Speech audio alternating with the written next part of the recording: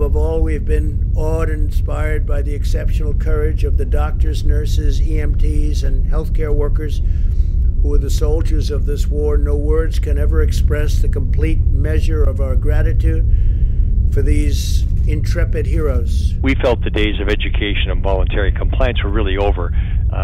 There was enough time and information out there that people should have got it by now. Law enforcement has run out of patience when it comes to violators of the social distancing regulations. Welcome to our ABC 10 News Coronavirus Impact Podcast.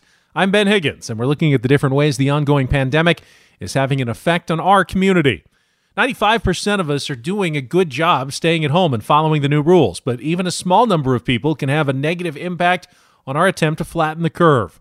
In just a moment, we'll hear from San Diego Sheriff Bill Gore on stepped-up enforcement efforts that went into effect over the weekend. First, though, a look at some of the top coronavirus headlines for Monday, April 6th. There are now 1,404 local cases of COVID-19. That's one of the smaller day-to-day jumps over the past week, 78 cases. There are 269 people being treated in the hospital. 102 of them are in the ICU. Around the U.S. right now, there are more than 350,000 confirmed cases. 19,000 people in the U.S. have recovered from COVID-19. Governor Gavin Newsom says we're still expecting a surge in COVID-19 cases, but that isn't stopping California from lending a hand to other states in need right now. Everything that's going on in the United States, everything that's going on in New York and other parts of this country, we want to extend not only thoughts and prayers, but we're also extending a hand of support with ventilators. Today we announced 500 ventilators from our cash will be sent to the national stockpile to be immediately distributed to states in need, particularly the state of New York. Newsom says when California's need becomes more dire, other states will then be able to get those ventilators back to us here on the West Coast. Last month, Congress passed a $2 trillion stimulus package to try to keep the economy afloat during the coronavirus pandemic. That includes hundreds of billions of dollars for small businesses to keep the paychecks flowing, but with that amount of money comes a lot of paperwork, a lot of trouble, and 10 News reporter John Horn has been seeing how local businesses have been applying to these new funds and what problems they're having. So, John, how difficult has it been for some local businesses to kind of get their paperwork in? Well, just imagine it's the same thing that's happening basically with employment. All these people are out of a job at once. All these people are applying for these loans at once. And there's only so many dollars that can go around. So it's overwhelming the system. People are saying that they cannot get into the online applications. They're saying that they are not getting answers. They're getting conflicting answers from their banks. And some of these bigger banks are just getting overwhelmed during this time when people just really need that money to stay afloat. So what are some of the strategies that you've seen local businesses use that have worked, at least in getting through some of the red tape? Well, the biggest one that I'm seeing, and as soon as I say this, it will probably end, is that a lot of the bigger banks are overwhelmed, but these smaller community banks are more agile. There's more personal attention. Those have been the ones that business people from different industries are reporting to me that they are able to get their application in. The other flip side is the people that are owning businesses that have relationships with banks, that have that personal connection with an individual banker there. That has helped for some people, but for some it really hasn't. So it's really those community, those smaller banks that seem to be the way to go if you can get in. Bottom line, keep at it. That money's out there. Just requires a little persistence to make sure that those checks keep flowing. John, appreciate you being on this story and spending a couple of minutes with us. Thank you. Thanks, Ben. Students in the San Diego Unified School District were able to check out Chromebooks today as schools prepare to begin distance learning classes following spring break. As part of the modified curriculum, teachers will be able to set their own schedules, while kids won't be expected to spend more than 2 hours in front of a screen each day. And while coursework will be graded beginning on the 27th of this month, no student will receive a lower grade than they had already earned when school was let out on March 13th. British Prime Minister Boris Johnson is now in intensive care as he tries to recover from the coronavirus. Johnson checked into the hospital yesterday, 11 days after being diagnosed, but his symptoms are getting worse, and doctors moved him to the ICU today. Meantime, Queen Elizabeth addressed the nation last night and offered a message of hope. We should take comfort that while we may have more still to endure, better days will return. We will be with our friends again. We will be with our families again. Elsewhere, there is some hope in Italy and Spain, where the outbreak may finally be slowing because of social distancing. The San Diego Zoo is increasing biosecurity measures after a tiger contracted COVID-19 in New York. Researchers think the animal caught coronavirus from a human zookeeper. It's an indication that humans can pass the illness to animals. The San Diego Zoo says wildlife professionals are using physical distancing, face covers, hand washing, and disinfecting to prevent the spread to animals. None of the wildlife have been affected so far. Well, by now, we should all know that social distancing with more than 6 feet of separation is required. Face coverings are recommended when you have to go out, and group gatherings are strictly prohibited. But there's still some gray areas when it comes to San Diego County's coronavirus regulations. So who better to clarify some of those questions than San Diego County Sheriff Bill Gore, who talked to 10 News anchor Mary McKenzie about the enforcement of those regulations and just what deputies are keeping a close eye on.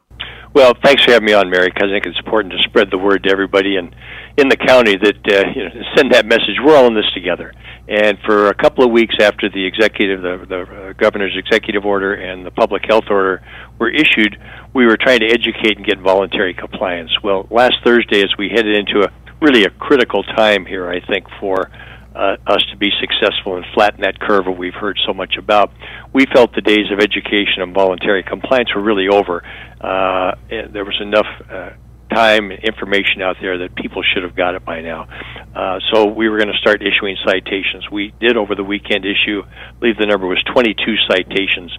And it's just getting the word. As you know, the governor's executive order and the public health order say to stay at home and only go out on essential errands, whether it's to buy food, go to the pharmacy, get gas for your car, commuting to work if you're in one of those critical areas that still is working.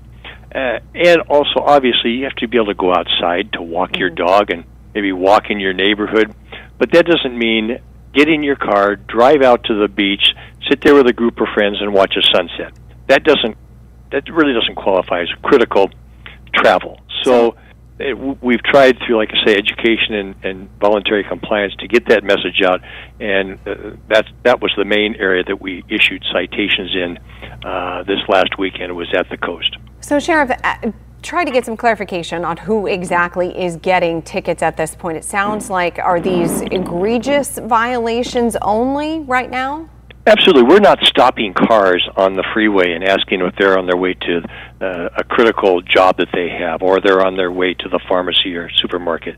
What we're doing is trying to address people in groups that are gathering, like I gave you the example of, at the beach to watch the sunset, which is not an essential part of our life. I know it's very nice, and it probably helps save some people's sanity, but I think we have to take a step back and see, what are we doing this for? It's not to make your life inconvenient. It's to save lives and keep the people ended up in our hospitals and our ICUs from overburdening our healthcare system here. So if we can just stick with this a few weeks more, hopefully we'll manage to get over this hump, and we won't be stuck in this mode for 2 to 3 months. We can get through it in 2 to 3 weeks. That's what we're trying to accomplish. I have to say, 95% of the people in this county are doing a great job. They get it. We're in this together. But there's a few that just don't. We had a lot of people going up to the mountains this weekend, up to Julian, which is a beautiful little town. But they were going up there with their families, maybe going out and hiking and then coming back into the town to get some food on the way back. And congregating around the restaurants. We also had motorcycle clubs and car clubs that did their regular rallies. Those are not essential functions, and that's what we're trying to limit the travel to, is essential functions, and that's the message we're trying to get out. So it sounds like, if I'm understanding you right, you can go out for a run, you can go out Sure. for a walk, but it's those gatherings that we're trying to avoid, and you will likely only be ticketed in those sort of more egregious cases. Absolutely, and I think the county is strongly encouraging, if you're going to go out and do that exercising, walking your dog in your neighborhood, wear some kind of face protection.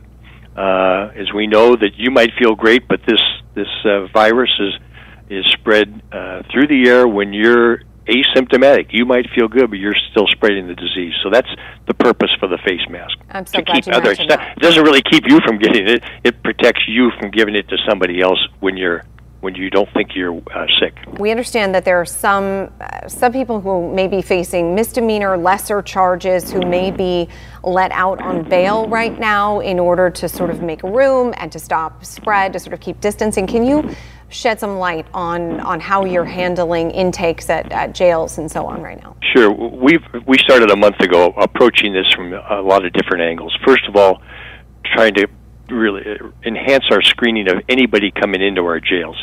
That starts now in the patrol car, the deputy or the police officer's car with the inmate in the back of it, to where we start our medical screening of that inmate plus the officer, the arresting officer. If that person is symptomatic, they are put into isolation and given a test and wait for the appropriate time to see if they have COVID-19.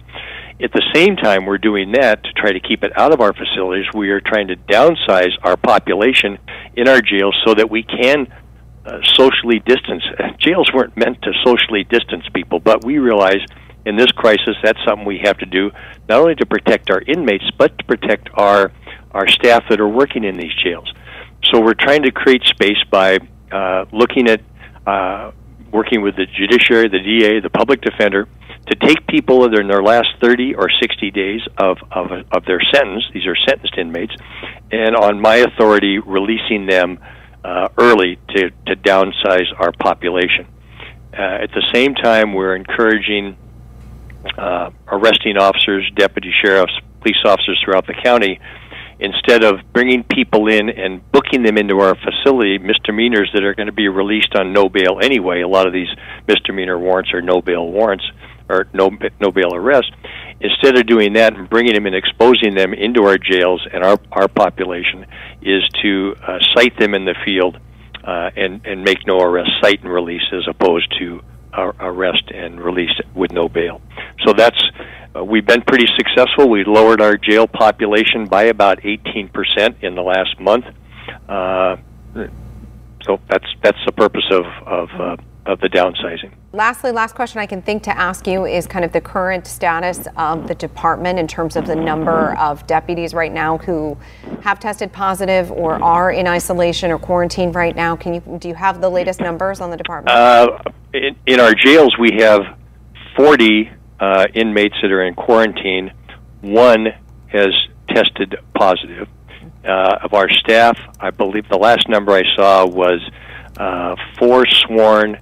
3 or 4 sworn and 1 professional staff that have been diagnosed positive for COVID-19. And do you know how they're all doing as of now? So far, they're all doing well. They're on home quarantine. And everyone that turns up positive like that, like our inmate, the one positive we have in our jail out of 40, started with 5,500, now we're down to 4,500 inmates. That one inmate that's just tested positive, we do what we call contact investigations. Who was that inmate in contact with? Who were those deputy sheriffs? Who was that professional staff in contact with?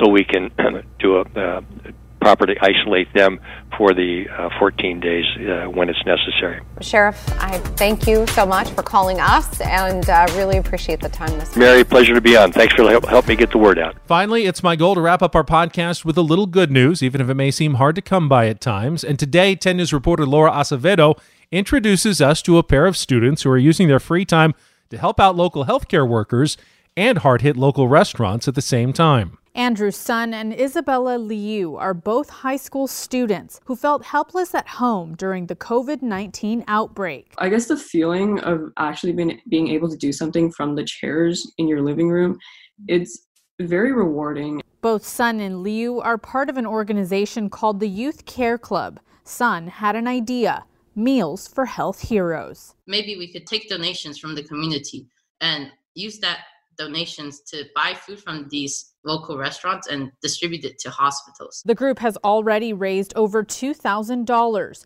donating food to healthcare workers at UCSD Health La Jolla and Scripps Mercy Chula Vista.